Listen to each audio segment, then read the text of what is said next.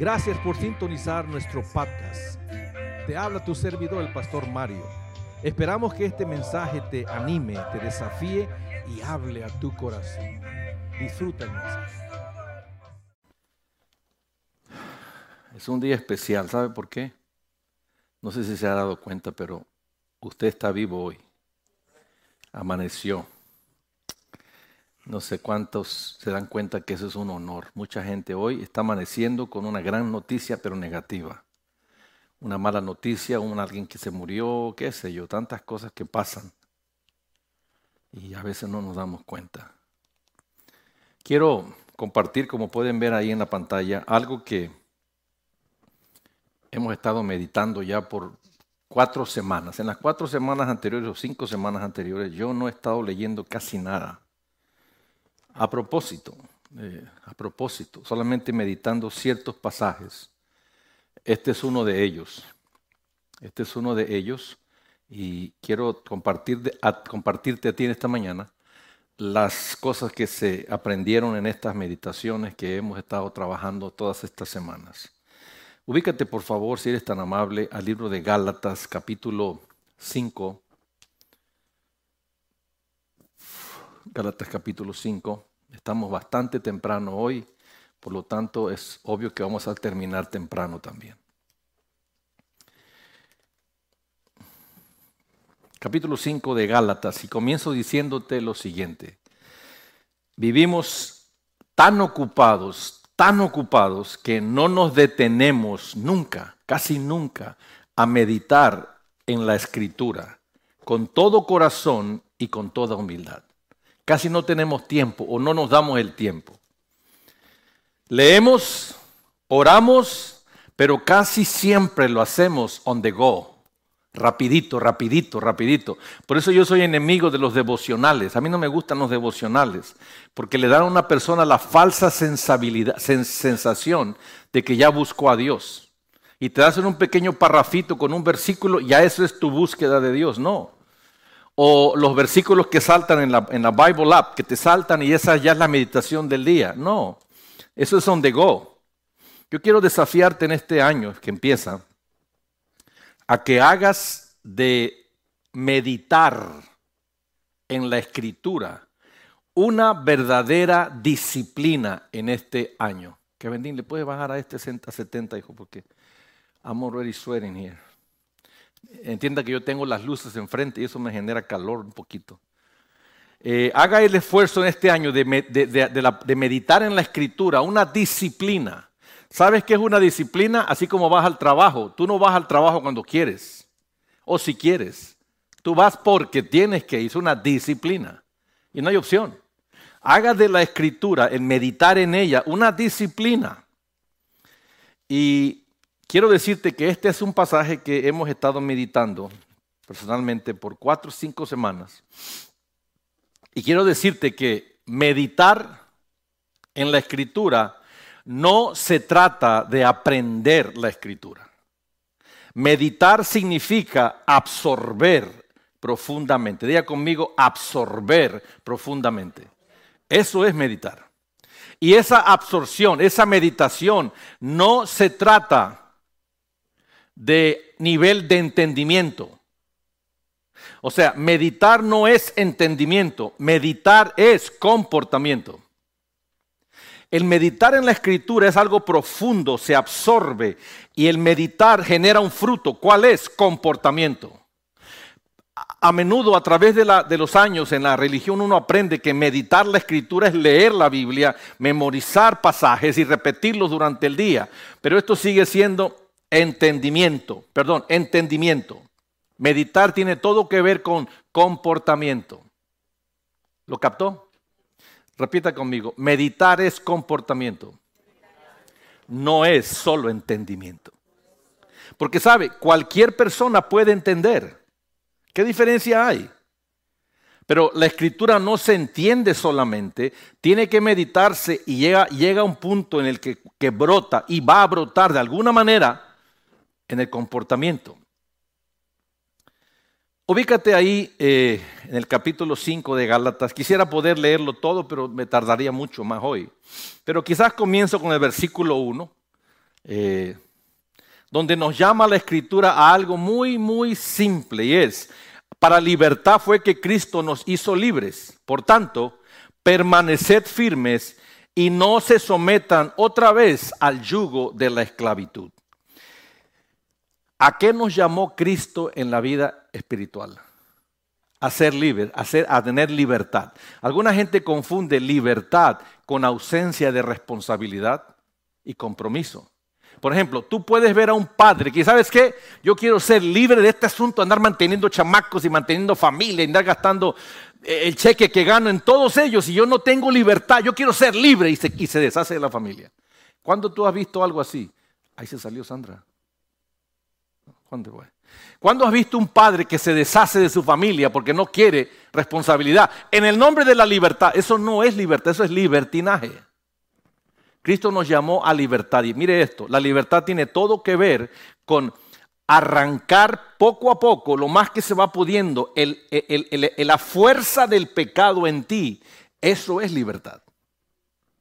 No tiene nada que ver con levantar las manos y decir: este cheque es para mí, no tengo que gastarlo en chamacos. Ahora sí me voy a salir de la casa y no tengo nada que darle cuenta a nadie. Eso no es libertad, eso es libertinaje. Es como el empleado en el trabajo. Yo no quiero tener un jefe, yo quiero ser libre, venir a trabajar y hacer mi trabajo. No funciona así. Y Cristo nos llamó a libertad, dice ahí, pero la libertad tiene todo que ver con romper el poder del pecado en nuestra vida. Eso es libertad. ¿Estamos? Saludamos a los que nos están conectados en esta mañana, familia. Gracias por estar ahí. Los extrañamos aquí, los que no están hoy aquí por asuntos de nacimiento de bebé o vacaciones. Gracias. Pero déjenme avanzar para no gastarme tiempo en los preliminares y entrar de lleno a lo que es la Escritura. Entonces vimos el versículo 1, que a libertad fuimos llamados. Ubícate en el versículo 13. Me brinco 12 versículos de un solo. Y dice el versículo 13 algo importante. Dice: porque vosotros, hermanos, otra vez, a libertad fuiste llamados. Solo que no uséis la libertad como pretexto para la carne, sino servíos por amor los unos a los otros. Creo que hace un momento en los diezmos se habló un poquito de eso, ¿no? Me pareció escuchar de servir con amor. Y aquí lo está repitiendo otra vez. Fuimos llamados a libertad, no a esclavitud. Entonces, a la luz de lo que hemos estado diciendo, ¿qué es la esclavitud? Tener la opresión y el control del pecado en nuestra vida sin poder romperlo. Eso es esclavitud. Cualquier cosa que te controla. Escuche lo que le voy a decir. Una cosa es que algo te controla y te tiene preso. Otra cosa es que algo hagas de lo cual tú no quieres hacer. No es lo mismo. No sé si lo logra ver. ¿Cuántos hacen cosas que no quieren hacer y de repente lo hacen? Pero ¿cuántos han estado presos a un pecado, a una adicción, a un hábito pecaminoso del cual no pueden ser libres? Aunque quieren, no pueden ser libres. Eso es esclavitud. Y dice aquí que fuiste llamados, hermanos, a libertad. Pero no uséis la libertad como un pretexto para la carne. No la uséis como un pretexto, como una licencia para pecar, como un libertinaje. Yo a veces observo, y a veces yo he caído en eso a través de mis años de expositor de la Escritura. Yo he caído a dar la impresión quizás de esto, y quiero aclarar que nunca ha sido mi intención. Pero porque tengo libertad de hacer lo que quiero, no me da licencia para meterme a una barra, a una cantina y ponerme borracho. O juntarme con cualquiera de ustedes un fin de semana en una carne asada y aventarme 20 cervezas. Eso yo no tengo derecho a hacer. Perdón, yo no tengo que hacer. Tengo la libertad de hacerlo, pero no lo voy a hacer. ¿Por qué? Porque hay una vida superior a eso. Mejor que eso. ¿Estamos? Pero eso aplica al tomar, aplica al fumar, aplica al baile. Hay gente que le gusta el baile. Son hijos de la luz, pero se van a las cantinas el fin de semana, a la discoteca o yo no sé a qué cosa, a bailar, porque es que me gusta bailar, pastor, a mí me gusta moverme. Está bien, tienes la libertad de hacerlo, no hay quien te juzgue. Solamente que no porque tienes la libertad de hacerlo, tienes que hacerlo. Sí, pero es que yo sé que Dios no se enoja conmigo. Claro que no se enoja contigo. El problema es que tú alegras a los demonios, no a Dios lo enojas. Alegras a los demonios porque te estás haciendo libertino. El caer en libertinaje nos abre, nos pone cerca de la influencia demoníaca, la cual viene después y nos esclaviza. Hello, estamos. Aplica al bailar, al fumar, al sexo ilícito. Usted sabe que en el cuerpo de Cristo, en las iglesias grandes, por ejemplo, un día escuché un reportaje de uno de los pastores más famosos de aquí en Estados Unidos y dijo esto: entre los miles y miles que hay en su congregación, el gran peso que se siente feo lo negativo es saber que hay muchos que viven sentados ahí, viven en relaciones homosexuales, viven en amor libre sin estar casados y duermen unos con otros en la cama de repente sin ningún problema porque estamos libres en Cristo y fuimos salvos ya. El no darle a Dios, tú lo puedes hacer. O sea, nadie te está obligando a que le des a Dios. Pero eso no es actuar con libertad. Porque si no le das a Dios, a alguien más les vas a dar. Ese 10% o 15% que le das a Dios, si no se lo das a Dios, una pregunta, ¿a quién se lo vas a dar? ¿Te digo a quién? Al diablo. No es cierto, pastor, porque lo guardaste en el banco. No. ¿En qué se te fue? Bueno, es que se me ponchó la llanta. Es que me pusieron un ticket de velocidad y pagué $300. ¿Te das cuenta? Si no se lo das a Dios, se lo vas a dar al diablo. Entonces yo, si fuera tú, yo se lo doy a Dios, brother. Que Él protege mi 85%. Y el tuyo también. Aplica a la pornografía, al no dar, el tener conflictos continuamente. Somos libres de tener conflicto, pero no hace bien. Estamos entendiendo, hermano, hasta este momento. Fuimos llamados a libertad, no a libertinaje. Pero agrega este pasaje al final algo que me llama la atención. Servíos por amor los unos a los otros. ¿Qué quiere decir esto? Servir con amor los unos a los otros. Bueno, quiere decir, en el caso mío, que he estado meditando todas estas semanas en esto, yo he venido varias veces aquí a sentarme en la iglesia a escuchar al pastor Kevin y yo he escuchado que habla de los versículos, cita los versículos, pero yo no los leo. Porque yo me he concentrado solo en 4 pasajes de la Biblia en estas 5 semanas. En meditarlos, en meditarlos, en meditarlos. Eso es todo lo que he leído. Así que eso está bien fresco en mí. Y voy a seguir meditando. Pero esta parte, servíos por amor los unos a los otros, mire lo que le voy a decir. La mayoría piensa que aplica a que Marina le debe servir con amor a Melissa. Y Melissa le debe servir con amor a Marina. ¿Sí o no? Lo aplicamos a tercera persona. Entre extraños, entre no familiares. Pero ahí te va qué significa en la vida real.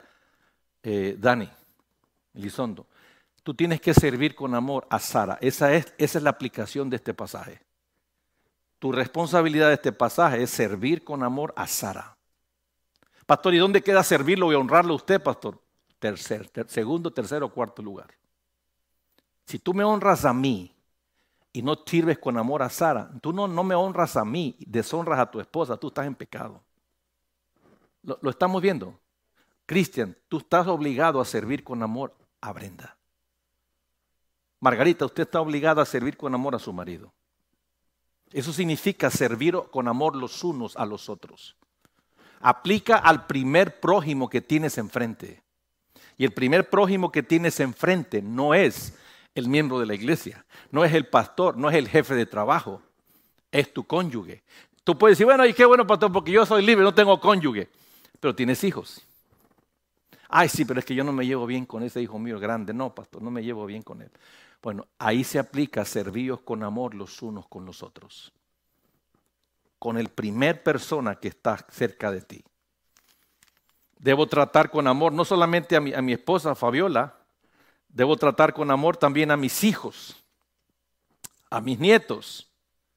Diga, ouch, a las nueras o a los Suegros, servir con amor. Eso está aplicando aquí. Versículo 14. Porque toda la ley en una palabra toda la ley en una palabra se cumple en el precepto de amarás a tu prójimo como a ti mismo. En una ocasión le preguntaron a Jesús algo y él les respondió: la Escritura, toda la ley, toda la Biblia se resume en dos preceptos. Amarás a Dios con todo tu corazón. Segundo, a tu prójimo como a ti mismo. Cada vez que usted lea en la Escritura mi prójimo, siempre se va a referir primeramente al que tiene cerca. Y obviamente, en segundo lugar, a los demás. Pero aplica el mismo amor del que tiene cerca como en los demás. Esa es la misma aplicación. Versículo 14, entonces vimos, amarás a tu prójimo como a ti mismo. ¿Cuál es mi prójimo? ¿Quién es tu prójimo? El que esté más cerca de ti. Brenda es Christian. I know it's hard, but it's him. Oye, a ti te han dado mucha piedra estos días, Christian, ¿verdad? Kevin te agarró fuerte estos días, ¿no? I hope you can handle it. ¿Quién es mi prójimo? En el caso mío, Fabi, mis hijos, mis nietos, mis nueras, ustedes, los de afuera, ellos son mis prójimos. Y seguimos en el versículo 14, amarás a tu prójimo como a ti mismo. En otras palabras, yo debo amar a Fabi como yo me amo a mí mismo. ¿Cuántos de ustedes se aman a sí mismos? Todos decimos que sí. Bueno, si tú te amas a ti mismo, de esa misma manera tienes que amar a tu prójimo. Igual. Versículo 15. Versículo 15 del capítulo 5 de Gálatas que estamos escribiendo. Estamos hablando en esta mañana una pregunta que aplica en términos de ¿en qué estoy caminando? ¿Camino en la carne o camino en el Espíritu? Y ahorita vamos a llegar a eso. Pero te va a quedar claro en esta mañana qué es uno y qué es lo otro. Esa es mi esperanza. ¿Dónde estoy ahorita? 15. Pero si os mordéis y os devoráis unos a otros, tened cuidado que no se os consumáis unos a otros. Yo hice esta meditación de la Biblia amplificada. Y yo te quiero sugerir que si tienes la oportunidad de bajar en tu teléfono la Biblia amplificada o la puedes comprar, úsala de vez en cuando. Me gusta mucho más que The New Living Translation. Porque esta amplificada da una amplificación de cosas que no están regularmente en la Biblia y la pone en un contexto bastante práctico. Yo lo tengo escrito de esta manera. Andad en el Espíritu quiere decir controlado por el Espíritu continuamente. Por ejemplo, si tú en este momento andas corto de dinero y tienes como hoy yo el compromiso de la renta mañana tengo que pagar renta y me faltan más o menos $1,500. Tengo el compromiso de la renta y me falta para pagarla. Mañana que llegue el 1, si yo fuera una persona que me controla el asunto del dinero, ¿qué me va a controlar mañana todo el día y toda la semana hasta que la pague? ¿Qué me va a estar controlando? El dinero de cómo voy a pagar la renta hasta que se pague. Continuamente me va a controlar eso. Dice aquí, andar en el Espíritu es vivir controlados continuamente. Continuamente es continuamente. No quiere decir 24/7 sin interrupción, porque va a haber interrupción. Va a haber resbalones, va a haber caídas, va a haber momentos en los cuales no hay continuidad, pero continuamente se restaura. Andar en el Espíritu quiere decir continuamente ser controlados por el Espíritu. Eso quiere decir andar en el Espíritu. Y dice la Escritura, y si andan en el Espíritu, ya no van a cumplir los antojos de la carne y sus deseos. Ya no los van a cumplir. Si continuamente estás siendo controlado ya no vas a querer cumplir los antojos de la carne. El problema es de que somos muy duros en los juicios que hacemos contra los demás y somos más duros a veces en los juicios que hacemos también algunos contra nosotros. en este mismo momento que estoy predicando y estoy hablando y estoy diciendo estas cosas, puedo escuchar atrás de mí voces diciéndome, pues sí, pero tú de repente te sales del Espíritu y empiezas a andar en la carne. Así que, ¿cómo te atreves a decir estas cosas en frente de los demás? No sé cuánto les pasa eso.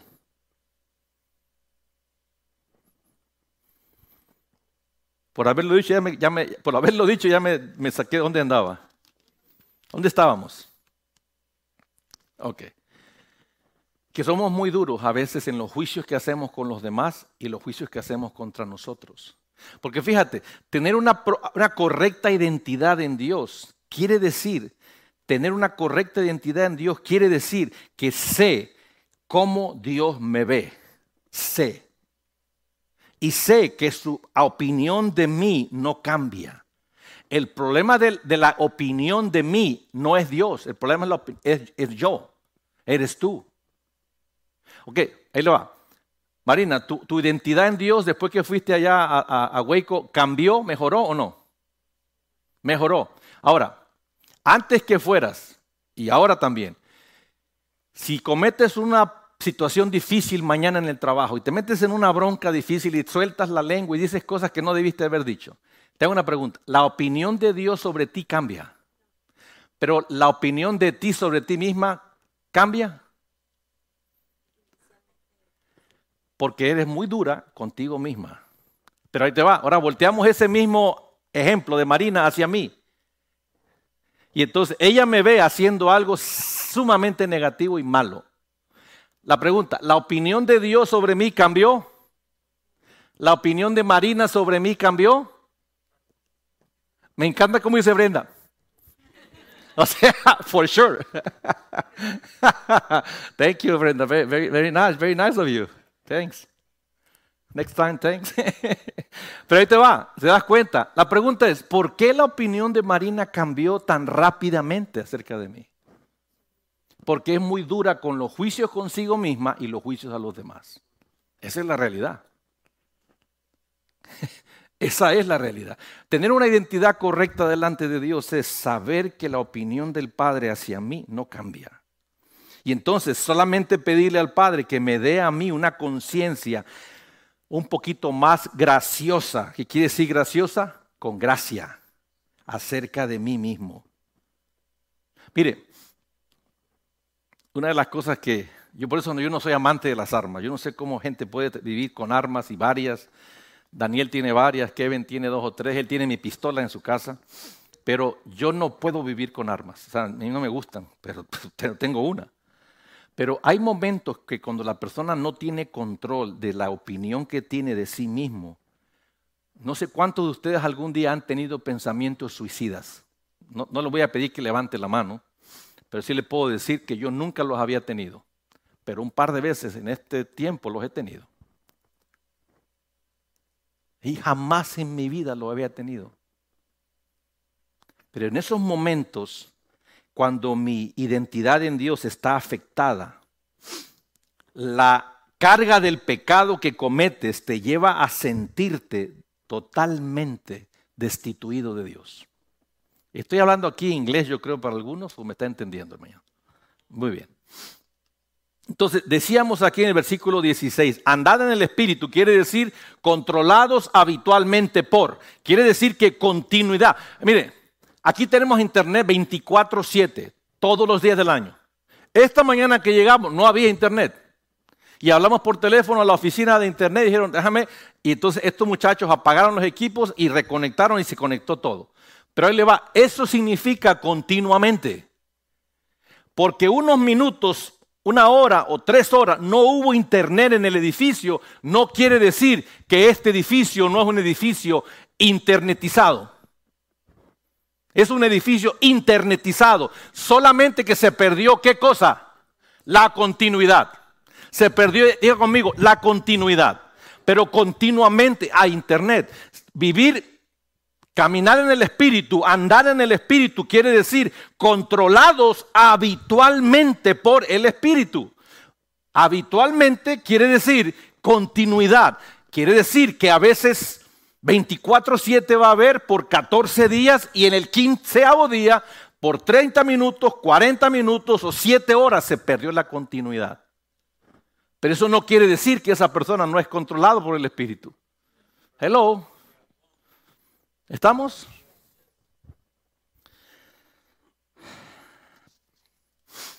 La única forma. Ahora, déjame te digo qué son los deseos de la carne. Los deseos de la carne es tu naturaleza en esas áreas sin Dios. Dígame si no hay áreas en su vida que ahí no habita Dios, que ahí no está Dios todavía. Bueno, eso quiere decir tu carne, esa es tu carne. En aquellas otras áreas donde Dios habita, ahí tu espíritu gobierna. Pero hay áreas en las que la carne todavía gobierna. La única forma de caminar por el espíritu continuamente es, mire, escucha lo que le voy a decir. 3 cosas. Por la meditación profunda. ¿Qué dijimos hace rato que era la meditación? No es leer, es absorber. ¿A nivel de qué? De comportamiento, behavior. Not at the level, are you guys listening in English? Okay, good. It's not at the level of understanding, it is at the level of behavior. That's what it means, meditate. Meditar es totalmente enfocado al comportamiento, no al entendimiento. La única manera de caminar continuamente, diga conmigo, continuamente. No quiere decir sin interrupción jamás, quiere decir continuidad. Es como nuestros carros tienen continuidad, siempre funcionan, lo prendes y siempre prende, ¿cierto? Es continuidad. Pero entonces un día se le muere la batería y no prendió. ¿Y el carro no sirve? ¿Hay que botarlo a la basura porque no sirve? No, compras otra batería y sigue funcionando. Continuidad. Entonces, la única forma de caminar por el Espíritu es a través de la meditación profunda. Número 2, oración continua y la búsqueda de su presencia. Las tres cosas nosotros lo hacemos en la mayoría de nosotros sin continuidad. Aquí sí lo hacemos esporádicamente.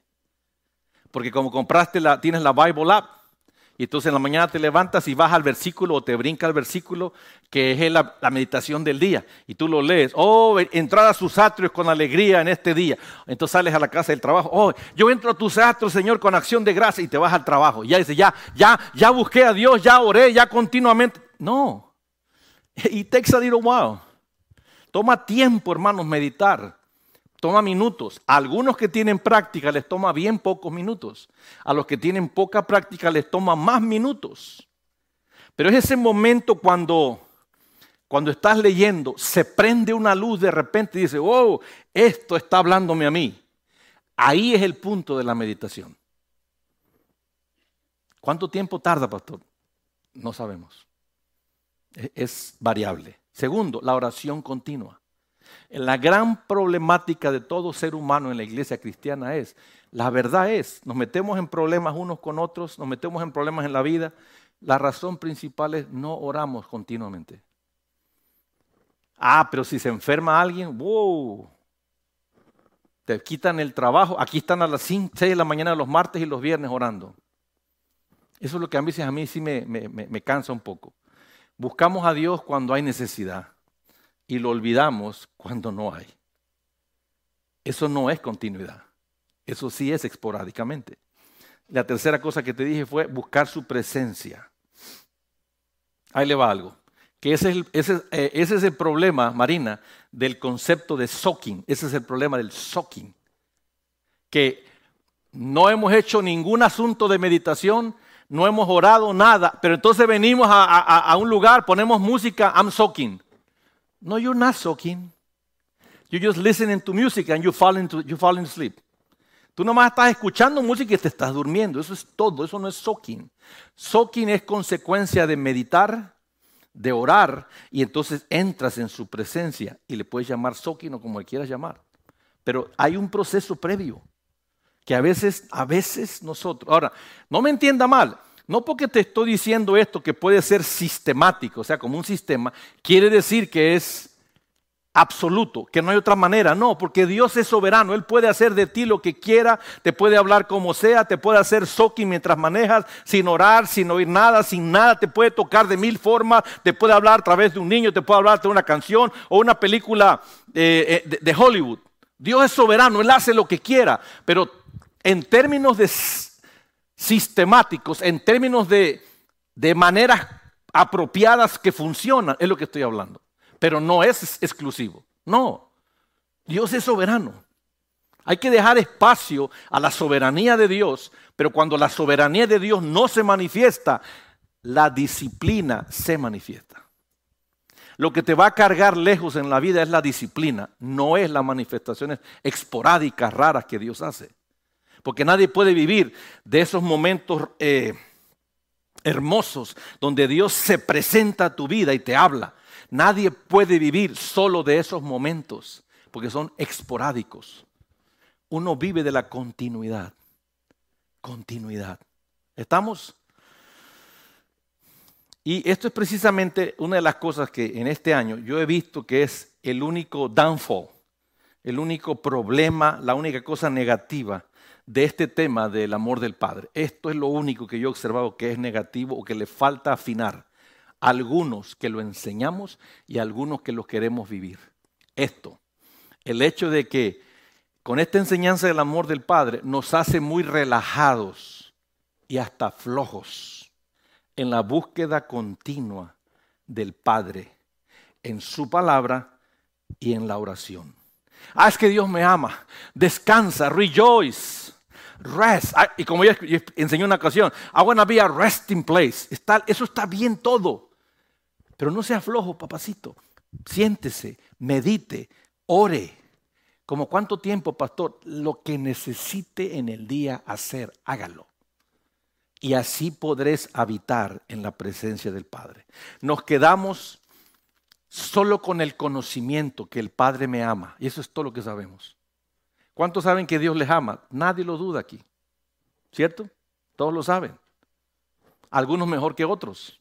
En el sentido espiritual, no intelectual, espiritual.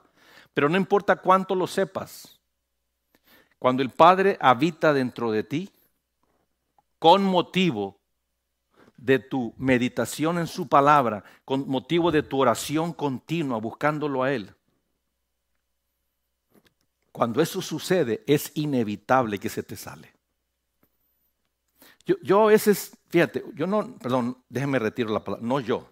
La mayoría de personas se han dado cuenta, y tú también te has dado cuenta, que cuando oras, cosas suceden. ¿Sí o no? ¿Te has dado cuenta? Levante la mano, ¿cuántos se han dado cuenta? Tú no, Sandra. Thank you. Todos se han dado. Jaime, ¿qué pasó, Jaime? Ok, ¿por qué me hizo así? Eso sí. Todos nos hemos dado cuenta. Ay, qué lindo, amén. Entonces, ¿por qué no oramos suficiente, hermano? Que nos hacemos flojos. Nos quedamos con el conocimiento. El Padre me ama. Y yo a veces me río de mí mismo porque digo, yo estoy en la presencia del Padre, aquí habito. Está bien que lo diga. No lo digas. Show it, muéstrame. Let me see the Father. Y digo, ups. Lo único que puedes ver es a Mario. Aquí no ves al Padre. Pero cuando hago del ejercicio de meditar en la Escritura y continuamente meditar, y en oración vengo delante de Él. Hace un momento yo estaba allá adentro en la piscina orando, fíjate. Y dije una palabra que me dije para mí, donde yo identifiqué, no por mi mente, sino porque el Espíritu me dijo, este es tu problema, entre tantos problemas que tengo. Come on. ¿Hay alguien aquí como yo? Solo Marina tiene problemas. You my sister, okay. Are you? There you go. Entre tantos problemas. Y me dijo un problema. Entonces lo identifiqué. Dije, ok, Padre, yo renuncio a esto. En ese momento ya andaba vomitando en la oficina. Y en ese momento que empecé a toser y a querer vomitar, es como que un peso de mi espalda salió. Dije, wow. 5 minutes, eso fue todo lo que tomó. Imagínate si orara cuando menos 30 minutos al día o 2 veces al día, 15 minutos, ¿qué pasaría en tu vida? ¿Qué pasaría en la mía? I just wonder, solo me pregunto. Lo que te quiero decir con esto es, no estoy echándole tierra al mensaje del amor del Padre, no. Te estoy dando a entender que hay debilidades en la exposición de Él porque hemos dejado de ver que no hay ninguna responsabilidad de tu parte, y sí la hay. Hasta este momento yo no he escuchado de ningún expositor de este tema, ninguno, hablar de la responsabilidad que tenemos. Y como no lo han hecho, yo lo voy a hacer para mí. Te lo voy a compartir y tú eliges si lo quieres tomar, pero te voy a decir, nos hace flojos e indisciplinados solamente descansar en el conocimiento del amor del Padre. No podemos descansar en el conocimiento, porque te voy a dar el ejemplo perfecto, el perfecto ejemplo de sonship. ¿Quién era? Cristo. Y Él se pasaba 3 minutos al día orando. Ajá, ¿ya ves? No hay ningún pasaje que revele que Él leía la Torá. ¿Sabes por qué no la leía? Era la palabra viva, pero además de niño, Él creció absorbiendo la Torá. La tenía de memoria. Y sabes que en la cultura judía la mayoría la tenían memorizada. En esa serie de The Chosen, tú ves que unos con otros se citan la Torá, porque era memorizada, porque los niños les enseñaban a leer con la Torá. Era algo que continuamente se enseñaba en los niños, entonces era absorbido por todos normalmente. Estamos aquí. ¿Dónde nos quedamos? Existe un trabajo espiritual de búsqueda de Dios, del Padre, que no podemos relajar solo porque sé que Él me ama. Hay un trabajo que yo tengo que hacer. Y no porque lo tengo que hacer, es porque lo quiero hacer para que esa experiencia sea, otra vez la palabra, continuidad, que sea continua. No, que no sea nada más esporádica. Versículo 17 nos quedamos, ¿verdad? Digo pues, andad por el Espíritu y no cumpliréis los deseos de la carne. Ya estábamos ahí, no, ya, el 17, perdón. 17. Porque el deseo de la carne es contra el Espíritu y el del Espíritu es contra la carne, pues estos se oponen el uno con el otro, de manera que no podéis hacer lo que deseáis. Los deseos del Espíritu son contrarios a los deseos de la carne. Dicho de otra manera más simple, esta es la batalla de la vida, hermano. Esta es una batalla de toda la vida. Toda la vida tú vas a tener este problema en ti. Tu carne deseando hacer su voluntad y el Espíritu deseando que tú hagas la voluntad de Dios. Esta es la batalla de la vida y nadie se va a escapar. En esta batalla, escucha esta revelación profunda que nunca en tu vida jamás la has escuchado. Si tienes en qué apuntar, apúntala. Si tienes en qué grabar, grábala. ¿Listos? Ahí te va. Diga, wow. En algunas vas a ganar y en algunas otras vas a perder. Qué tremenda revelación, ¿no? Profunda. Pero a veces nos hacemos unos conceptos de la espiritualidad nosotros bien raros. Espiritualidad no es perfección. De hecho, te digo algo. Hace un año por ahí escuché a un predicador decir esto que me dejó, pero me impactó y lo apunté en mi teléfono. Y de repente voy y lo veo, pero nunca lo había podido memorizar. Esta mañana mientras vengo manejando, ese pensamiento vino a mí. Hablando en términos de la espiritualidad. ¿Qué es la espiritualidad? A ver, rapidito. ¿Qué es espiritualidad para ti, Melissa? Lo primero que te venga a la mente. ¡Tum! Rápido. Vivir conforme a Dios. Dani, ¿qué es espiritualidad? Conectado con el Padre. Ok. Todo eso es verdad. Y es verdadero y es correcto.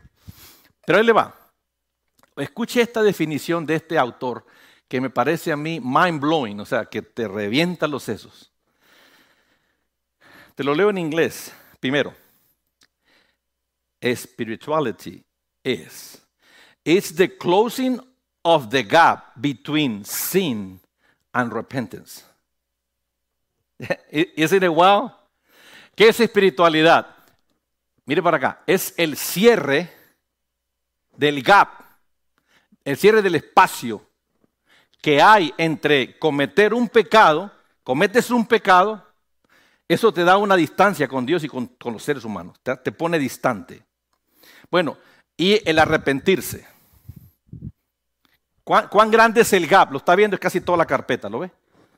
Este es el espacio. Espiritualidad es el cierre del espacio entre pecado y arrepentimiento. Quiere decir que una persona comete un pecado y le toma 3 semanas arrepentirse. Esa es la pobreza de su espiritualidad. Pero a medida que va avanzando en su espiritualidad, se va cerrando, ¿qué cosa? El espacio entre pecado y arrepentimiento. Se va cerrando el espacio. Y llega un día que el espacio entre pecado y arrepentirse es tan corto que la persona peca y se arrepiente durante el mismo día, en 1 hora o en 15 minutos. Eso es espiritualidad. Lo rápido que una persona se arrepiente de sus pecados y regresa al camino. Todo lo demás que dijimos es correcto, es verdadero, es también parte de. Pero esto es más contundente. Si yo soy espiritual, si tú eres espiritual, tú vas a cometer un pecado y te vas a arrepentir dentro de un espacio de tiempo bastante corto. Pero si te toma 3 semanas, 4 semanas, 3 meses, 2 años, y sigues enemistado con Daniel, porque tú puedes decir, yo te perdoné, Dani, pero no te hablo, no me dirijo a ti, te volteo la cara, no te miro eye contact. Y siempre que está Dani alrededor, yo lo evito. Una pregunta, ¿eso fue perdón realmente? Eso quiere decir que no hay arrepentimiento. Dije que te perdoné, pero tengo resentimiento contra ti. Allá está mi arrepentimiento y aquí está mi pecado. Y está a 2 años de distancia. ¿Lo está viendo? ¿Habrá alguien así en esta mañana aquí? Hello. Tú aplícalo a tu vida personal, aplícalo a tu experiencia propia. La espiritualidad se mide en términos del tiempo, el espacio, la reducción del gap entre pecado y arrepentimiento. Esa reducción del espacio demuestra la verdadera espiritualidad de una persona. No importa cuán lindo hablemos. Aquí no se trata de títulos ni de posiciones, si quieres pastor, eres diácono, nada de esto, brother. Esto es un ser humano que es espiritual o no es espiritual. ¿Estamos aquí? Bueno, llegamos entonces al centro de este pasaje. Mira, Vicente pone, closing of the gap between sin and repentance. That's right. Póngalo en español también. Es el cierre del espacio entre pecado y arrepentimiento. Entonces, en el versículo 19, entramos en una cosa. Cuando yo era jovencito, fíjate, estos fueron los primeros pasajes de la Biblia que yo me puse familiar. Yo no sabía nada. A mí el licenciado Rubén Mesa, que fue el que me adoctrinó en esto y me bautizó, él me enseñó, Mario, te voy a enseñar ahorita acerca de las obras de la carne. Y me citó este pasaje y me puso a memorizarlo. Entonces, en aquel tiempo yo memorizaba como un chicle, todo se me pegaba. Hoy batallo memorizando, pero es parte de lo que pasa con los años. Pero fíjense nada más cómo se dice en los círculos religiosos, las obras de la carne. ¿Cómo se dice en inglés, Kevin? The works of the flesh. Si te fijas, la expresión está determinada en tercera persona. Ven acá, Melissa. Te voy a poner a ti, te voy a nominar en esta mañana. Tú eres la carne, ella es la carne. Y yo soy yo. Y voy a hablar hoy de las obras de la carne. Esas son las obras que la carne hace, no yo, la carne. Y las empieza a determinar. Muchas gracias. ¿Lo ve? Lo hacemos en tercera persona. Lo alejamos tanto de nosotros, nos desasociamos tanto de ello que no nos aplicamos a nosotros. No son nada más las obras de la carne. No. Se debería, lo lindo de la versión amplificada, que lo menciona. No son las obras de la carne, estos son comportamientos. Diga conmigo, comportamientos, prácticas, actos que yo cometo, que tú cometes. Lo ve. No son los de la carne. En este caso puse a Melissa. Esto es lo que Melissa hace. Qué fácil es decir que Melissa hace eso. Pero no está hablando a Melissa, está hablándome a mí que tengo carne y a ti que tienes carne. Bueno, esto es lo que tu carne, diga conmigo, mi carne hace. ¿Ok? Y estas son mis acciones. Este es mi actuar. Este es mi comportamiento. Dicho a la mexicana, este soy yo. Este eres tú. Y son evidentes, tan claritas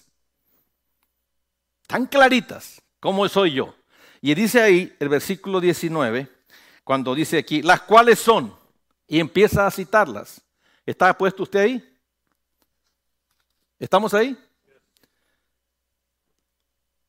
Inmoralidad. No tengo que describir qué es la inmoralidad, pero todos saben lo que es la inmoralidad. Inmoralidad de palabra, inmoralidad de pensamiento, inmoralidad sexual, inmoralidad financiera, inmoralidad espiritual. Hay un reportaje que salió en el HBO que se llama, ¿cómo se llama en inglés? Olvidé el nombre, pero tiene que ver con la iglesia Luz del Mundo. Está en inglés. Y cuando tú lo miras, eso es lo que se llama inmoralidad espiritual. Porque son enseñanzas tan inmorales, tan sucias, tan torcidas, que no entiende uno cómo alguien puede creer semejantes cosas. Y lo más triste de este caso es que esta secta tenía, no sé si estoy así, pero tiene casi 5 millones de personas en todo el mundo. Miles de propiedades, millones de seguidores. Pero la enseñanza era sumamente inmoral en el tema espiritual, inmoral, y sin embargo la gente lo cree. Entonces, las obras de la carne, mis acciones, mi actuar, mis comportamientos, así soy yo a veces, o así eres tú a veces, inmoral, impuro, sexualidad, sensuales. La sensualidad aplica a mujeres y hombres.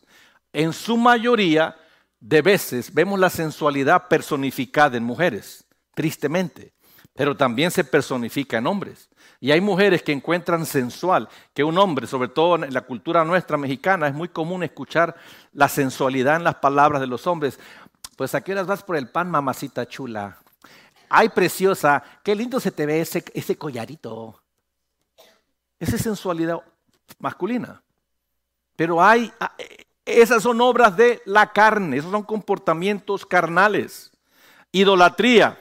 Ahora, hasta aquí que estoy leyendo, quizás tú te sientes, wow, pastor, pues yo sí que no tengo carne porque no aplica nada de eso a mí. Ok, we'll see, vamos a ver. Idolatría, hechicería. La palabra que usa para hechicería aquí es la palabra farmaquía, o farmaquía, donde derivamos la palabra farmacia. ¿Qué es hechicería?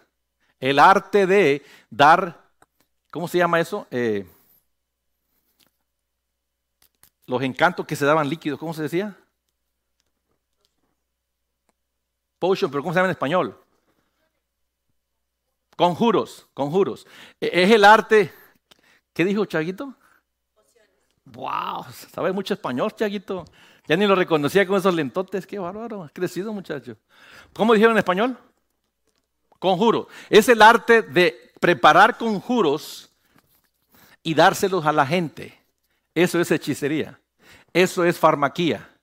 Preparar conjuros y dárselos a la gente para que los tome y piense que esto los va a sanar o esto los va a hacer bien. Este acto, ¿cómo se llama hoy en la ciencia moderna? Farmacología. Yo me tomo la pastilla del azúcar y yo digo, me estoy tomando un conjuro porque esto es mentira, no me está ayudando en nada. No me sanó del azúcar, jamás me va a sanar nada.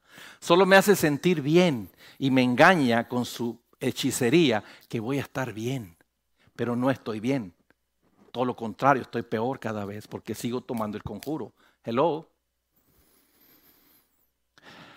Y aquí entra algo que es importante que lo analicemos con más detalle. ¿Hasta aquí vamos bien? Ya leímos idolatría, hechicería. Número 6, enemistades, pleitos, celos, ira, rivalidades, sectarismos, envidias, borracheras, orgías y cosas semejantes.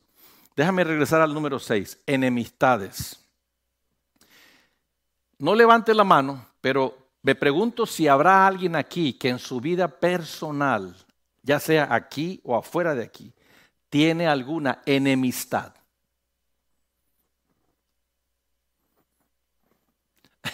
Me encanta la cara que pone Nelly. Yo no. Really. Allow me to. Dale más fuerte ahí. ¿Tendrás alguna enemistad? ¿Tendrás por ahí algún pleito? ¿Tendrás algún asunto de celos? ¿O tendrás por ahí una situación que continuamente te da enojo e ira? Fíjate la definición que da la Biblia amplificada de lo que ira es. Esto es revelador para algunos, porque dice que ira es temperamento enfermo. Todos tenemos un temperamento. Y en inglés se dice, oh, he has a temper. Eso es falso. En inglés se dice, oh, he has a temper. He loses his temper. Todos tenemos temper. We all have a temper. La única diferencia entre el temper de uno y el otro es que algunos de esos tempers son enfermos y otros son saludables. La mayoría tenemos un enfermo temper. Pero todos tenemos un temperamento. Y aquí vimos hace años atrás el estudio de los 4 temperamentos, ¿se acuerdan? Enojos e ira. Enemistades, pleitos, celos, enojos e ira. Estas son obras de la carne. Estas son obras que yo hago. Estos son comportamientos que yo despliego. Estos son actuares que yo tengo.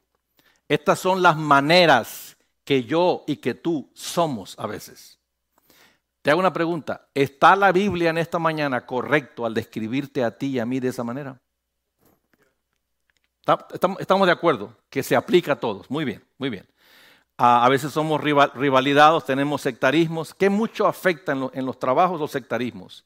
Pero ahí le va. ¿Qué mucho más afecta en la familia los sectarismos?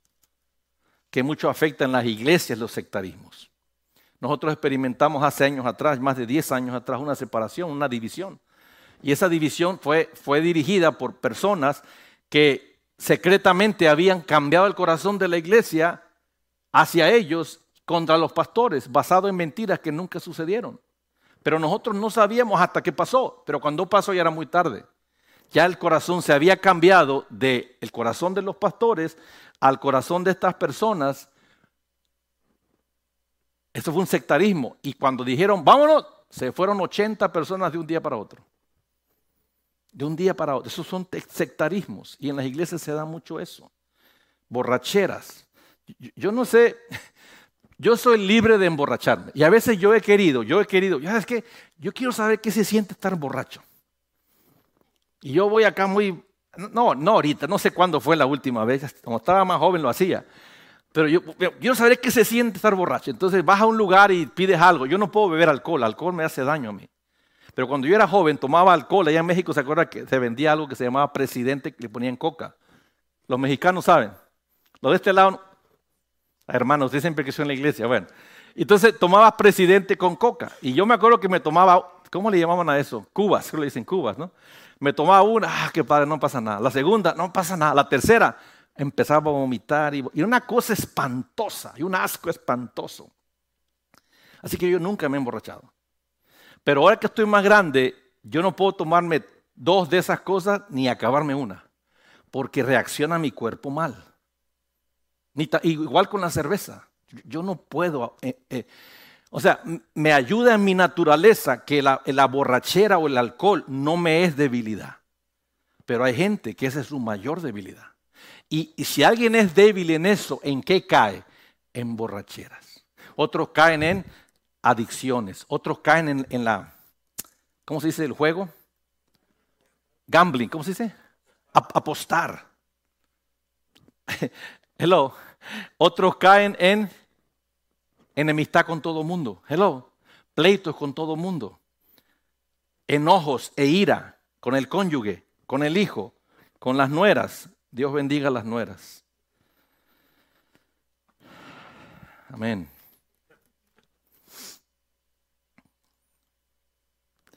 Dijimos que estas son obras de la carne. ¿Es correcto o incorrecto? No, no son obras de la carne. Estas son obras de mi carne, de tu carne. Yo quisiera conocer todavía a la persona que me pueda decir a mí que en estos 14 o 16 características de la carne, que me pueda decir que ninguno aplica a él. No existe un ser humano que en la mayoría de nosotros, la mayoría de estas acciones pecaminosas han sido o son partes de nuestra vida. ¿Estamos aquí? Entonces las está citando y dice el versículo 21, envidias, borracheras, orgías y cosas semejantes, contra las cuales os advierto que ya os lo había dicho antes. Y la palabra de Dios aquí en la boca de Pablo a los Gálatas dice, los que practican tales cosas no heredarán el reino de los cielos. Dicho de otra manera, si yo hago la práctica, diga conmigo, si yo hago la práctica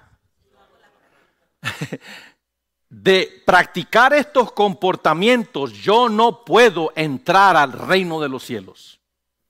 A ver, llévame eso al tema del amor del Padre, a ver cómo se agarran los dos. ¿Te das cuenta de lo que estoy diciéndote? El tema del amor del Padre tiene su función, tiene su lugar y tiene su verdad. Pero la Escritura es un diafragma más grande que envuelve a todos. No como yo lo he querido poner aquí o lo hemos querido entender, que el tema del amor del Padre envuelve a todo. No, la Escritura envuelve a todo en el amor del Padre. Estamos aquí. Pero aquí dice, cualquiera que practica estas cosas como un hábito. No estoy diciendo que cualquiera que resbala en una situación de enemistad, de hechicería, como el que toma medicinas, como tomamos medicinas, de rivalidad o de enojo, de celos, o incluso aquellos que cometen una inmoralidad sexual o tienen impureza de pensamiento, o lo que sea. Estoy hablando de habitualmente, ese es el hábito.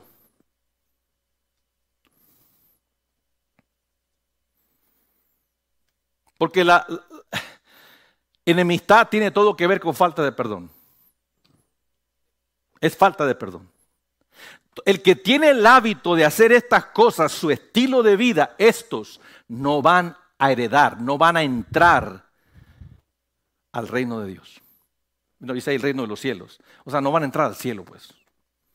Ahora la pregunta es, ay, pastor, es que no me gusta lo que usted enseña porque le falta amor a lo que usted está diciendo. Bueno, diga lo que quiera.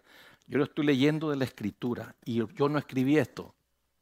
Pablo lo escribió a una iglesia bien importante, la iglesia de Galacia, los Gálatas. Y dice ahí, clarito, si tú haces de estas prácticas, vamos otra vez a leerlas, prácticas de inmoralidad, de impureza, de sensualidad, de idolatría, de hechicería, de tener enemistades, de tener pleitos, de tener celos, enojos, contienda, ira, rivalidades, sectarismos, envidias, borracheras, orgías y cosas semejantes. Esa parte que dice orgías y cosas semejantes, yo no sé qué quiere decir cosas semejantes. O sea, no sé qué se parece a eso. No sé, quizás en el tiempo de Pablo había algo que se parecía a las orgías, pero en este tiempo yo no sé, quizás lo hay, pero yo no sé qué signifique. Bueno, pero eso dice que está mal. Cualquiera que practica estas cosas de forma habitual, esa es la manera habitual que siempre reaccionamos, que siempre actuamos. Vamos abriéndonos la cabeza un poco en este momento y abramos nuestra alma a la honestidad de la palabra. No vas a entrar al reino de Dios de esa forma. Si lees Apocalipsis, ahí agrega a estas mismas cosas dos elementos, los homosexuales y los mentirosos. Tampoco van a entrar al reino de los cielos. Déjame ver si lo encuentro. A ver si lo encuentro. Buscando una correlación. Digo, caray, aquí está más fuerte de lo que yo pensé. A ver si lo encuentro. Sí, 21:8 de Apocalipsis. Cuando ya habla del cielo nuevo. Y aquí menciona algunos de los frutos que estamos diciendo de Gálatas 5. Los menciona también. 21:8 de Apocalipsis. Y me llama la atención que lo mencione porque aquí ya está el cielo nuevo hecho. Ya está el cielo nuevo bajando a la tierra. Y dice el 7, el vencedor heredará estas cosas y yo seré su Dios y él será mi hijo. Pero los cobardes, los incrédulos, los abominables, los asesinos, los inmorales, los hechiceros, los idólatras y todos los mentirosos tendrán su herencia en el lago que arde de fuego y azufre, que es la muerte segunda. Hay una correlación con Gálatas 5, pero agrega elementos que no están en Gálatas 5.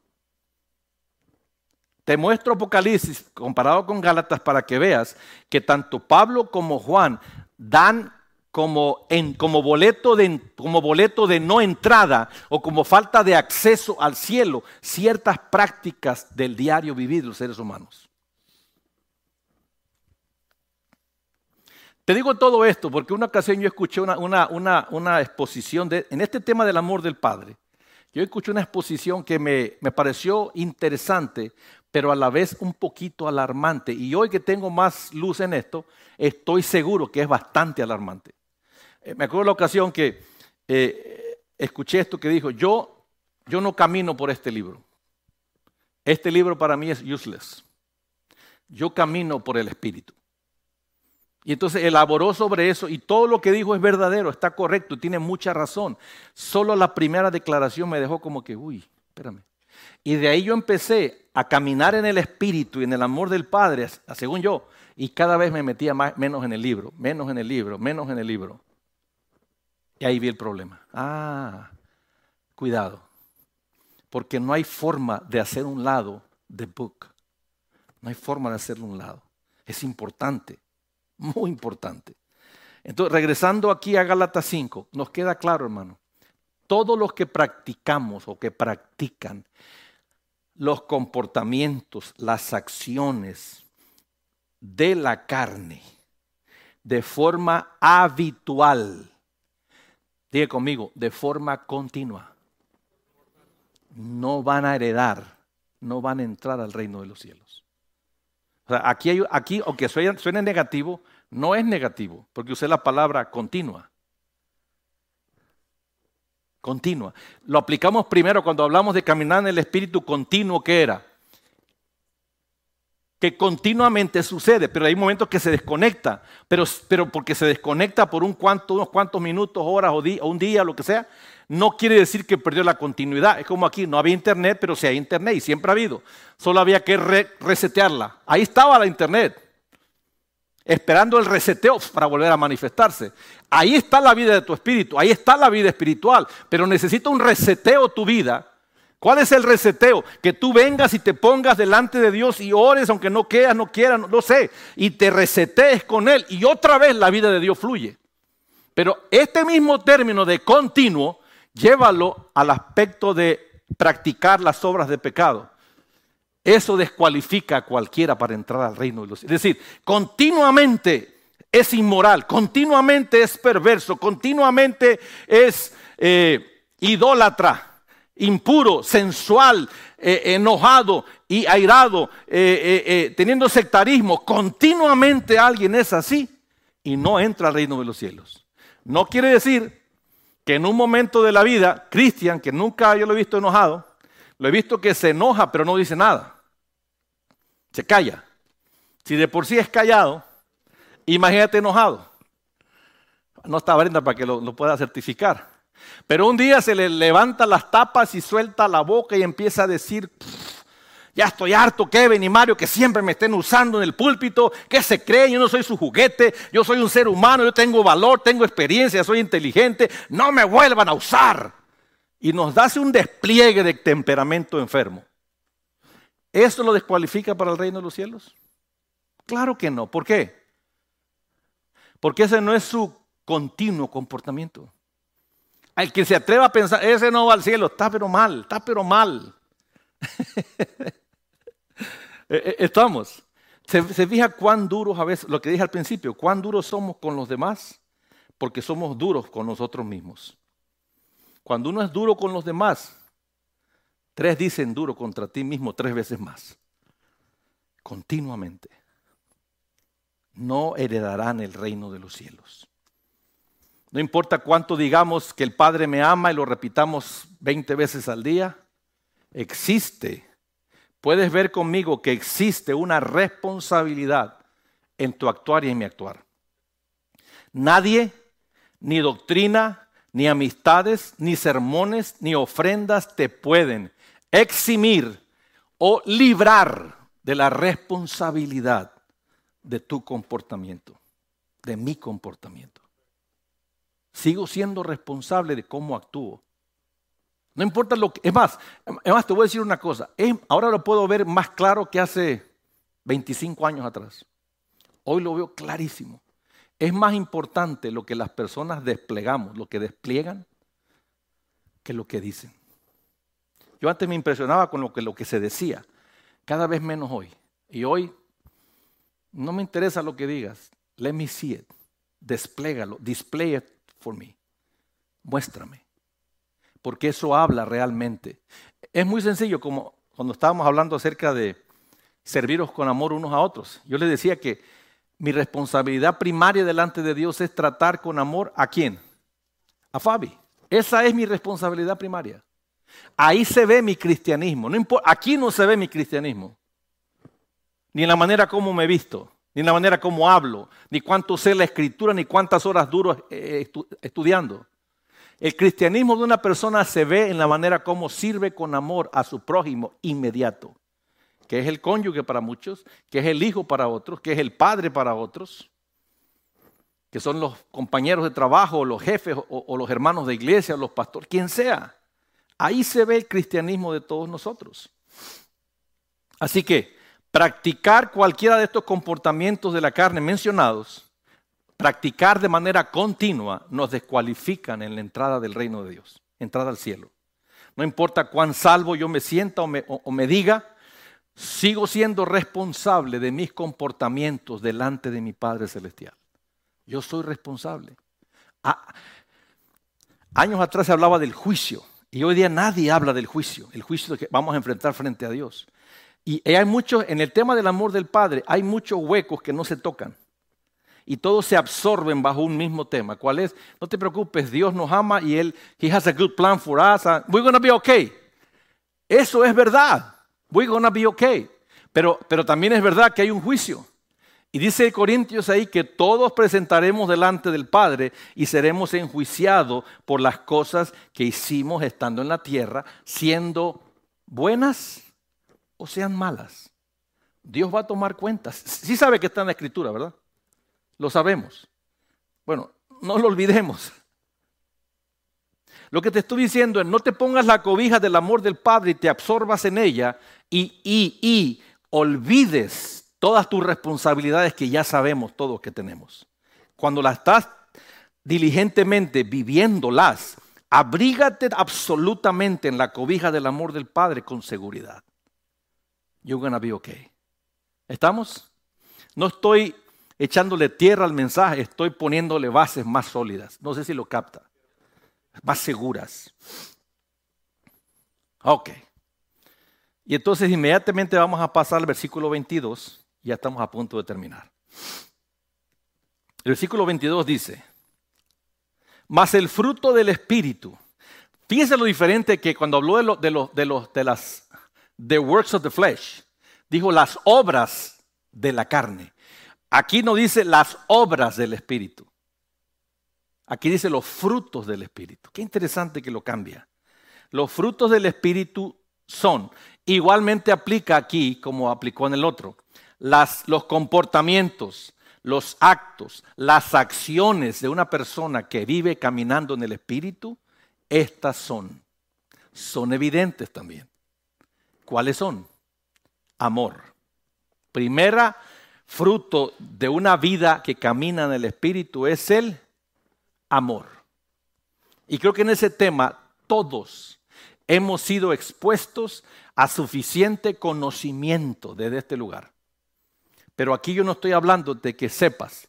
Estoy hablando que todo ese conocimiento que has adquirido de alguna manera, tiene que encontrar manifestación, un lugar donde desplegar. A place to display it. Desplegarlo, mostrarlo. Primera evidencia de que una persona camina continuamente en el Espíritu es el amor. El amor. Tremendo desafío para todos. Todos necesitamos recibir esta exhortación. Yo necesito más del amor de Dios en mi vida para desplegárselo a mis semejantes. Hello. Una pregunta. ¿Tengo que desplegar el amor de Dios a mis semejantes, a Melissa y a Marina? Primero. ¿Dónde debo desplegar el amor de Dios?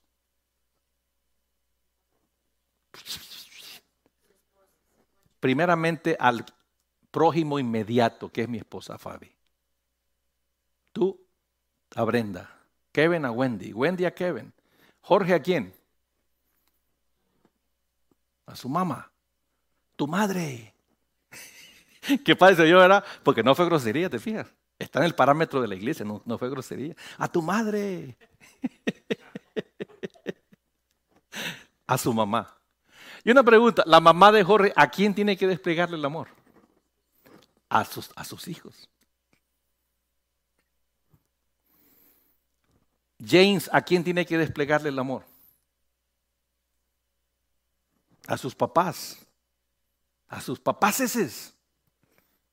¿Estamos viendo? Y estos son los frutos del Espíritu. Amor, gozo, paz, paciencia. Ahí le va algo diferente aquí. En el encabezado anterior, cuando hablamos de las obras de la carne, vimos que hablaba acerca de la ira como un temperamento enfermo, ¿se acuerda? Temperamento enfermo. Bueno, aquí la palabra paciencia se traduce en inglés, en la versión amplificada, se traduce en inglés primero como an even temper, un temperamento balanceado, saludable.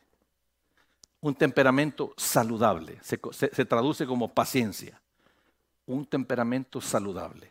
Y agrega benignidad, bondad, fidelidad, mansedumbre, dominio propio. ¿Estamos aquí? Lo leyó conmigo. Viendo para acá, sin ver su Biblia y sin ver nada, ¿me pueden citar alguno de los frutos del Espíritu? En verbalmente audible.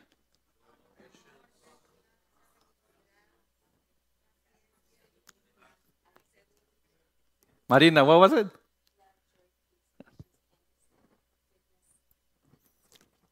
Dominio propio.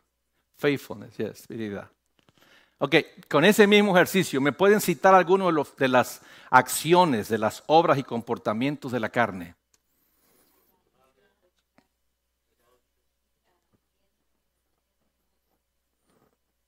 Celos, maledicencia, contienda.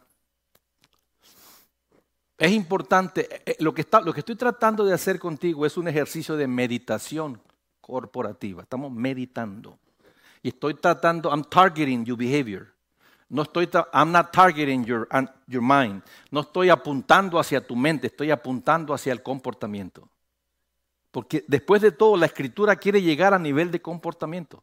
Yo llevo muchos años, hermano, en este asunto de la Escritura. Yo no necesito entender más la Escritura. Yo creo que con lo que he entendido es suficiente para no volver jamás a leer un solo pasaje. Y empezar a vivir cuando menos un porcentaje de todo lo que he entendido. Ya es tiempo de vivir todo lo que hemos entendido. Vivirlo a nivel de comportamiento práctico en la vida diaria. Estamos aquí. Ahora, dominio propio es importante también. Tiene que haber una evidencia de dominio propio. Ahora entiéndame algo.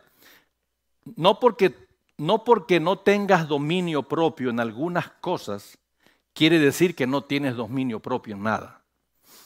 No, porque eso es lo que a veces, otra vez, siendo muy duro con los demás y duro con nosotros, enjuiciamos de los demás. Es que yo no entiendo ese Jorge, ¿cómo no puede ser más controlado con el asunto que él tiene debilidad? No lo entiendo. No tiene dominio propio. Bueno, es fácil decirlo porque en esa área no lo tiene. Pero no quiere decir que no lo tiene. porque tiene dominio propio en muchas otras y quizás en algunas que yo no tengo. Entonces, si yo enjuicio a Jorge que no tiene dominio propio en alguna cosa, hay otras 3 en las cuales yo no tengo dominio propio también. Entonces tenga cuidado cuando le hace así, porque hay 3 cosas que también usted no tiene dominio propio. Pero no tenerlo en una cosa no quiere decir que no lo tiene. Todos tenemos un nivel de dominio propio. Lo que más se está enfocando aquí es que tengamos dominio propio en cada una de las cosas en las cuales no tenemos. La mayoría aquí no tiene problemas con la borrachera. La mayoría. Pero ¿cuántos tienen problemas con el bochinche? ¿Qué es eso? Es chisme.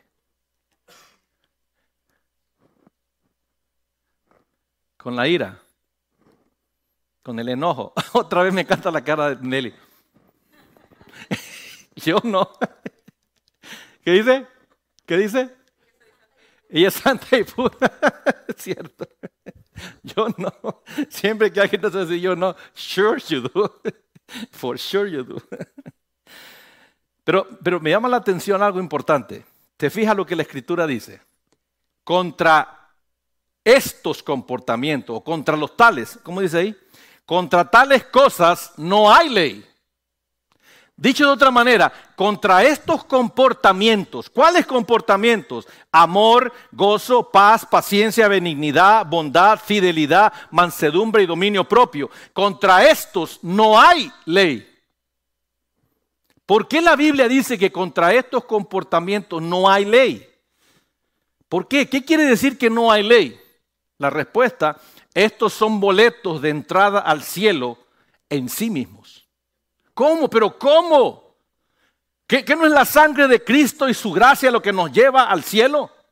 Sí. ¿Y usted cómo dice usted que estos comportamientos naturales, continuos en una vida, son boletos de entrada al cielo en sí mismos? Verá conmigo el versículo 16.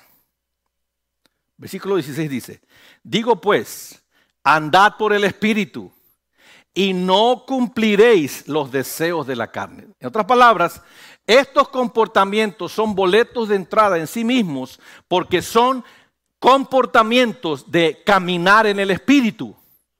Y el que camina en el Espíritu ya no puede obedecer las obras de la carne. Por eso en sí mismos son boletos de entrada. No te enfoques en esto que estamos estudiando, no te enfoques en los primeros frutos de la carne, enfócate en los frutos del Espíritu. Enfócate aquí. Porque a menudo en lo que te enfocas, aquí hay revelación para algunos, a menudo en lo que te enfocas, eso mismo despliegas y eso mismo reproduces. Ay, es que esa Melissa siempre hace esto. Déjame cambio de nombre, mejor aquí a Dani. Ay, ese Dani, siempre se enoja con el pastor, vive peleando con el pastor, es bien peleonero con el pastor, nunca respeta al pastor. Tanto que me enfoco en ese comportamiento de Dani, que cuando me doy cuenta, yo soy igual de peleonero, igual de falta de respeto, igual que lo que dije de él, yo lo despliego. Lo estudiamos cuando hablamos la ley, ¿te acuerdas la ley del juicio? Eso que enjuicio a otro, eventualmente reproduzco.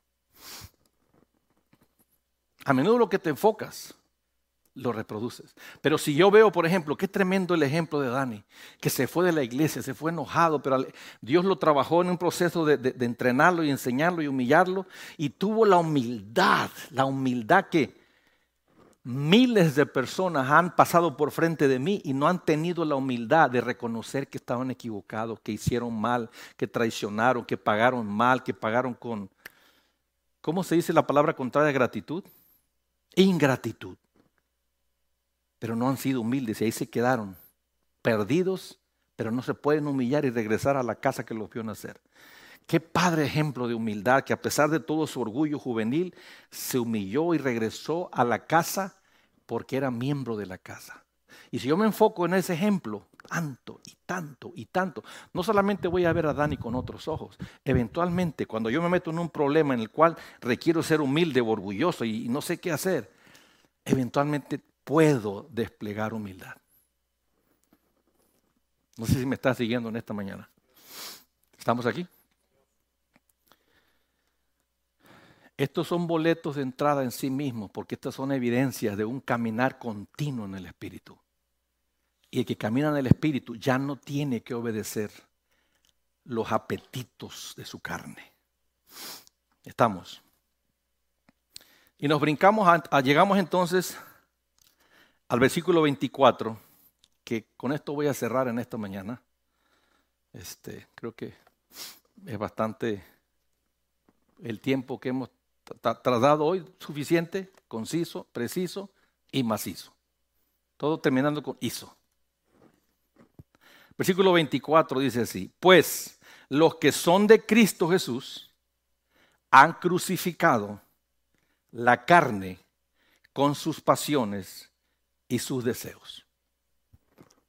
Fíjate que en las epístolas de Pablo, la mitad de ellas, él menciona la preeminencia del amor del Padre en muchas cosas, en muchas frases. Aquí en Gálatas, Pablo está desplegando mucho la preeminencia, la importancia superior de Cristo. Y aquí es uno de esos pasajes. Los que son de Cristo, no dice los que son del Padre, los que son de Cristo. Pero no importa que no lo diga, si son de Cristo, son del Padre. It is the same. Los que son de Cristo, dice un elemento importante. ¿Qué cosa hacen? Han crucificado su carne. ¿Qué es la carne? La naturaleza sin Dios. Han crucificado sus carnes y con sus pasiones, sus apetitos y sus deseos. ¿Cuáles son las pasiones, los apetitos y los deseos de la carne? ¿Cuáles? The works of the flesh, las obras de la carne, los comportamientos de la carne, la inmoralidad, la impureza, la sensualidad, la idolatría, la hechicería, la enemistad, las contiendas, los pleitos, los celos, el enojo, las iras, rivalidades, sectarismos, envidias, borracheras, orgías y cosas semejantes. Los que son de Cristo, dice aquí, han crucificado todas esas cosas de su carne, las han clavado. Ya no les hacen caso. De manera continua. Dicho de otra palabra, hermano, yo no traigo en esta mañana una palabra de juicio para ti en esos momentos que tienes debilidad, que todos los tenemos aquí. Si alguien puede señalar a alguien que tiene debilidades con un juicio por encima del juicio que él recibe de Dios, esa persona está en pecado. En otras palabras, el ejemplo que dimos de Cristian, no estaba aquí Brenda, pero hace ratito se puso bravo Cristian, Brenda. Se enfogonó. No, gritó, mira, dijo así: Mario y Kevin, dejen de estar usándome a mí como ejemplo en la predicación, como si yo fuera un tonto. Yo no soy un tonto, yo soy inteligente, yo no peleo, yo tengo inteligencia, yo tengo capacidad. Déjenme en paz. Así habló hace ratito. En mi ejemplo, mírame, en mi ejemplo. Pero ahí le va. Si yo pongo el dedo en ese comportamiento de Cristian que no existió, hipotético, y pongo el dedo de juicio y digo, con ese comportamiento ese muchacho no llega al cielo, esas palabras mías enjuiciadoras contra él solo demuestran que yo estoy hablando pecado, tengo pecado, vivo pecado, y veto a saber que no tengo más ahí. Porque no es la manera como Dios se expresa de mí tampoco. Y Dios se puede expresar de mí de muchas maneras malas, ¿verdad que sí? Quizás de ti no mucho, pero de mí, le faltarían libros para escribir. Pero los que son de Cristo, no sé cuántos aquí en esta mañana son de Cristo. Si eres del Padre, eres de Cristo. Porque sabes, capítulo 6 de Juan, si lo lees lo vas a encontrar el versículo. No te lo voy a decir para que lo leas. Pero hay una dinámica que se da entre Cristo y el Padre. Y entonces un día el Padre sabía que era el cumpleaños de Cristo. Dijo, ¿qué le regalo? Él tiene todo, ¿qué le doy? Y entonces dijo, ya sé, le voy a regalar a Cristo un regalo que va a apreciar mucho. Y agarra a Daniel y se lo trae a Cristo. Dice, mira, te entrego a Daniel como regalo. Y entonces Cristo lo recibe. ¡Wow! Si yo me morí por él, ven acá, Daniel. Lo abraza. ¡Qué lindo regalo! Entonces se va al Padre y empieza a caminar con su nuevo regalo, Cristo, que es Daniel Elizondo. Y entonces un día es el cumpleaños del Padre. Y entonces el Padre está allá por acá y Cristo, ¿qué le regalo a nuestro Dios Padre? ¿Qué le regalo? Ya sé, le voy a regalar a Dan y listo. Entonces viene con el Padre, Padre, Father, I'm going to give you a present. Y le regala a Dan y Lizondo. En otras palabras, entre ellos dos traen una bronca de darse cosas unos con otros porque los dos poseen lo mismo. Así que ¿cuántos son de Cristo en esta mañana? ¿Cuántos son del Padre en esta mañana? Todos. Bueno, si eres de Cristo y eres del Padre, necesitas entender, hay que crucificar tu carnita asada. Hay que crucificarla, hay que matarla. Tenemos dos naturalezas, con la que nacimos y con la que revivimos en Cristo. Esa es la que tiene que crecer. Y la otra, a veces la otra naturaleza le das de comer cada 3, 4 semanas. Pero entonces cada 3, 4 semanas tiene hambre. He estado analizando esto, fíjate. Cada 3, 4 semanas o cada 3, 4 meses, tu naturaleza de carne otra vez revive y pide carne. Y le das de comer y se calma. Y luego otra vez viene y le das de comer y vuelve. Cada 3, 4 semanas, 3, 4, 5 meses. Y vuelve. ¿Cómo hacer para que ya no siga regresando? Cuando regrese, no le des de comer. A ver qué pasa.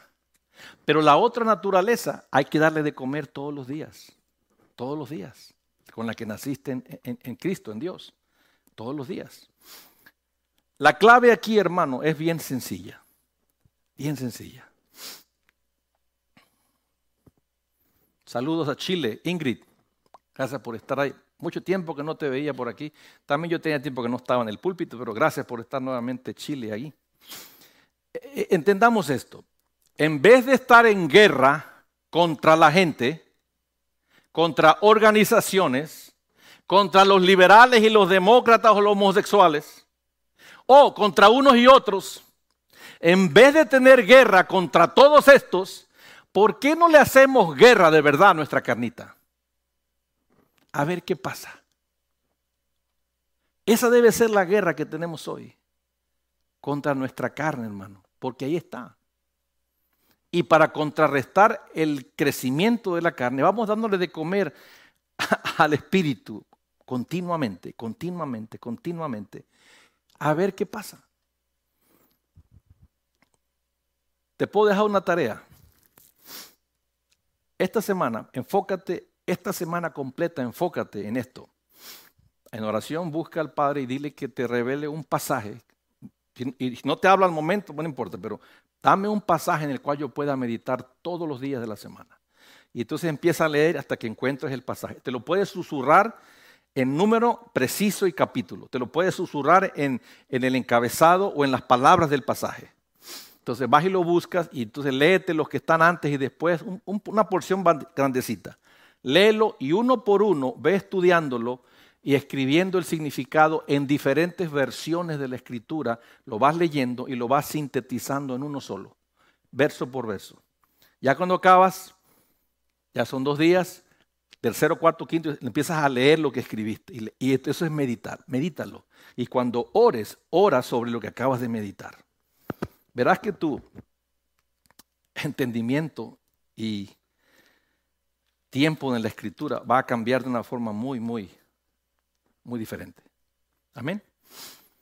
Termino con esto. Existe una guerra espiritual, porque la existe, que tenemos que ganar. Pero va a haber momentos que vamos a perder. Pero al final tenemos que ganarla. Porque el que está con nosotros dijo que Él termina lo que empieza. No deja a medias. Y Él su nombre es varón de guerra. Él pelea porque es varón de guerra y el que pelea como Él y con Él vence. Por eso dice Apocalipsis, al vencedor yo le daré la corona de la vida. Entonces tenemos una guerra espiritual que vamos a ganar, así que hay que ganarla. Tenemos una responsabilidad que debemos cumplir todos. Yo no voy a cumplir tu responsabilidad, tú no vas a cumplir la mía, cada uno tiene su responsabilidad. Tenemos un trabajo espiritual que nadie puede hacer por mí. Venir a la iglesia no es tu momento de alimentación espiritual. Tu alimento espiritual procede de tu comida continua en tu casa, en la Escritura. El tiempo la mayoría de cristianos solamente se alimentan el domingo en la mañana. y toda la semana no abren el libro, ni oran tampoco. Eso no están alimentados, están comiendo comida chatarra una vez por semana. Y yo me estoy llamando, como expositor de la Biblia, a comida chatarra. ¿Por qué? Porque eso no es comer correctamente, eso es comer el pan de otro. ¿Sí está viendo? Este pan yo lo comí primero. Tú estás comiendo este pan que yo comí, te estoy dando un pan masticado, pero yo lo mastiqué, yo lo preparé, yo lo mordí, yo lo arreglé. Come usted su propio pan y verá cómo se nutre. Y entonces esto sería una fiesta espiritual. Hello. Existe una vida superior que tú y yo tenemos que experimentar aquí en la tierra. Existe un cielo que ganar. Que llegar, perdón. Pero también existe un infierno que evitar. Pastor, pero yo pensé que en el tema del amor del Padre, there is no hell. Hell yes.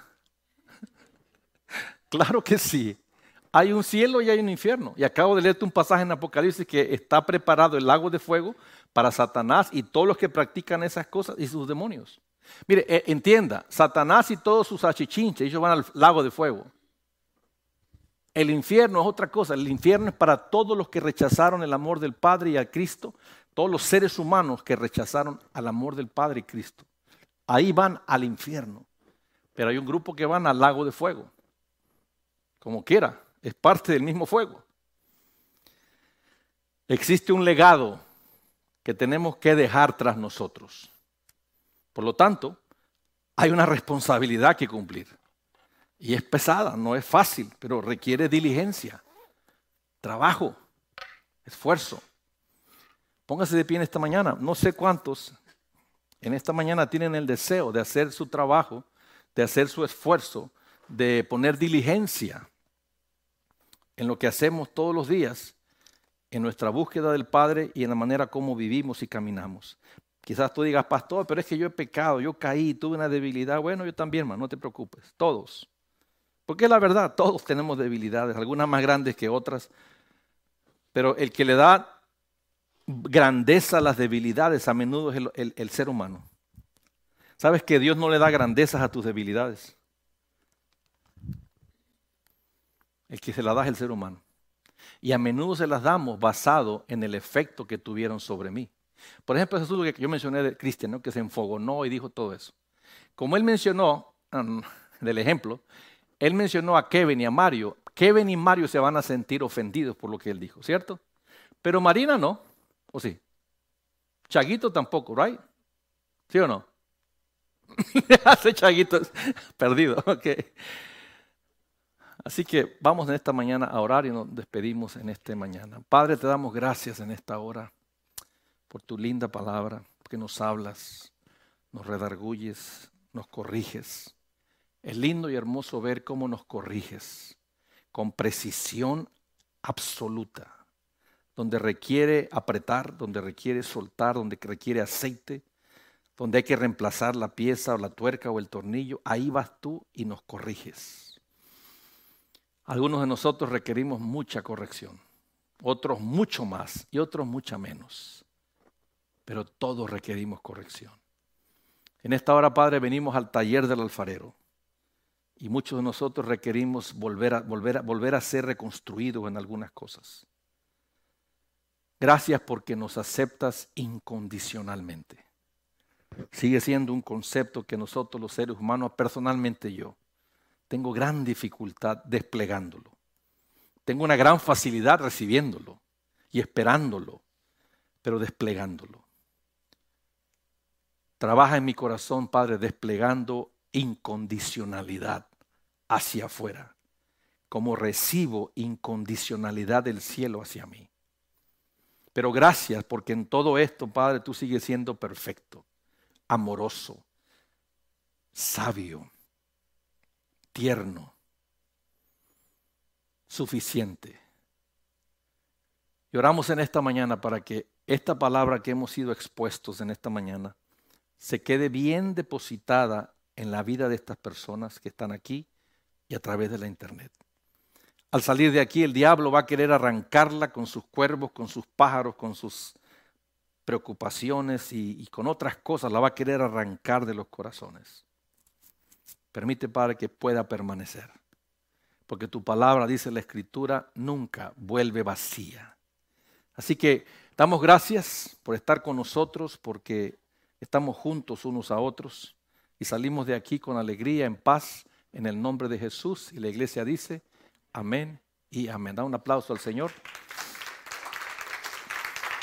Nos vemos este miércoles y los que no vienen, pues nos vemos el domingo. Amén. No se vaya sin despedirse. Chacao, Argentina. Ay, qué bien.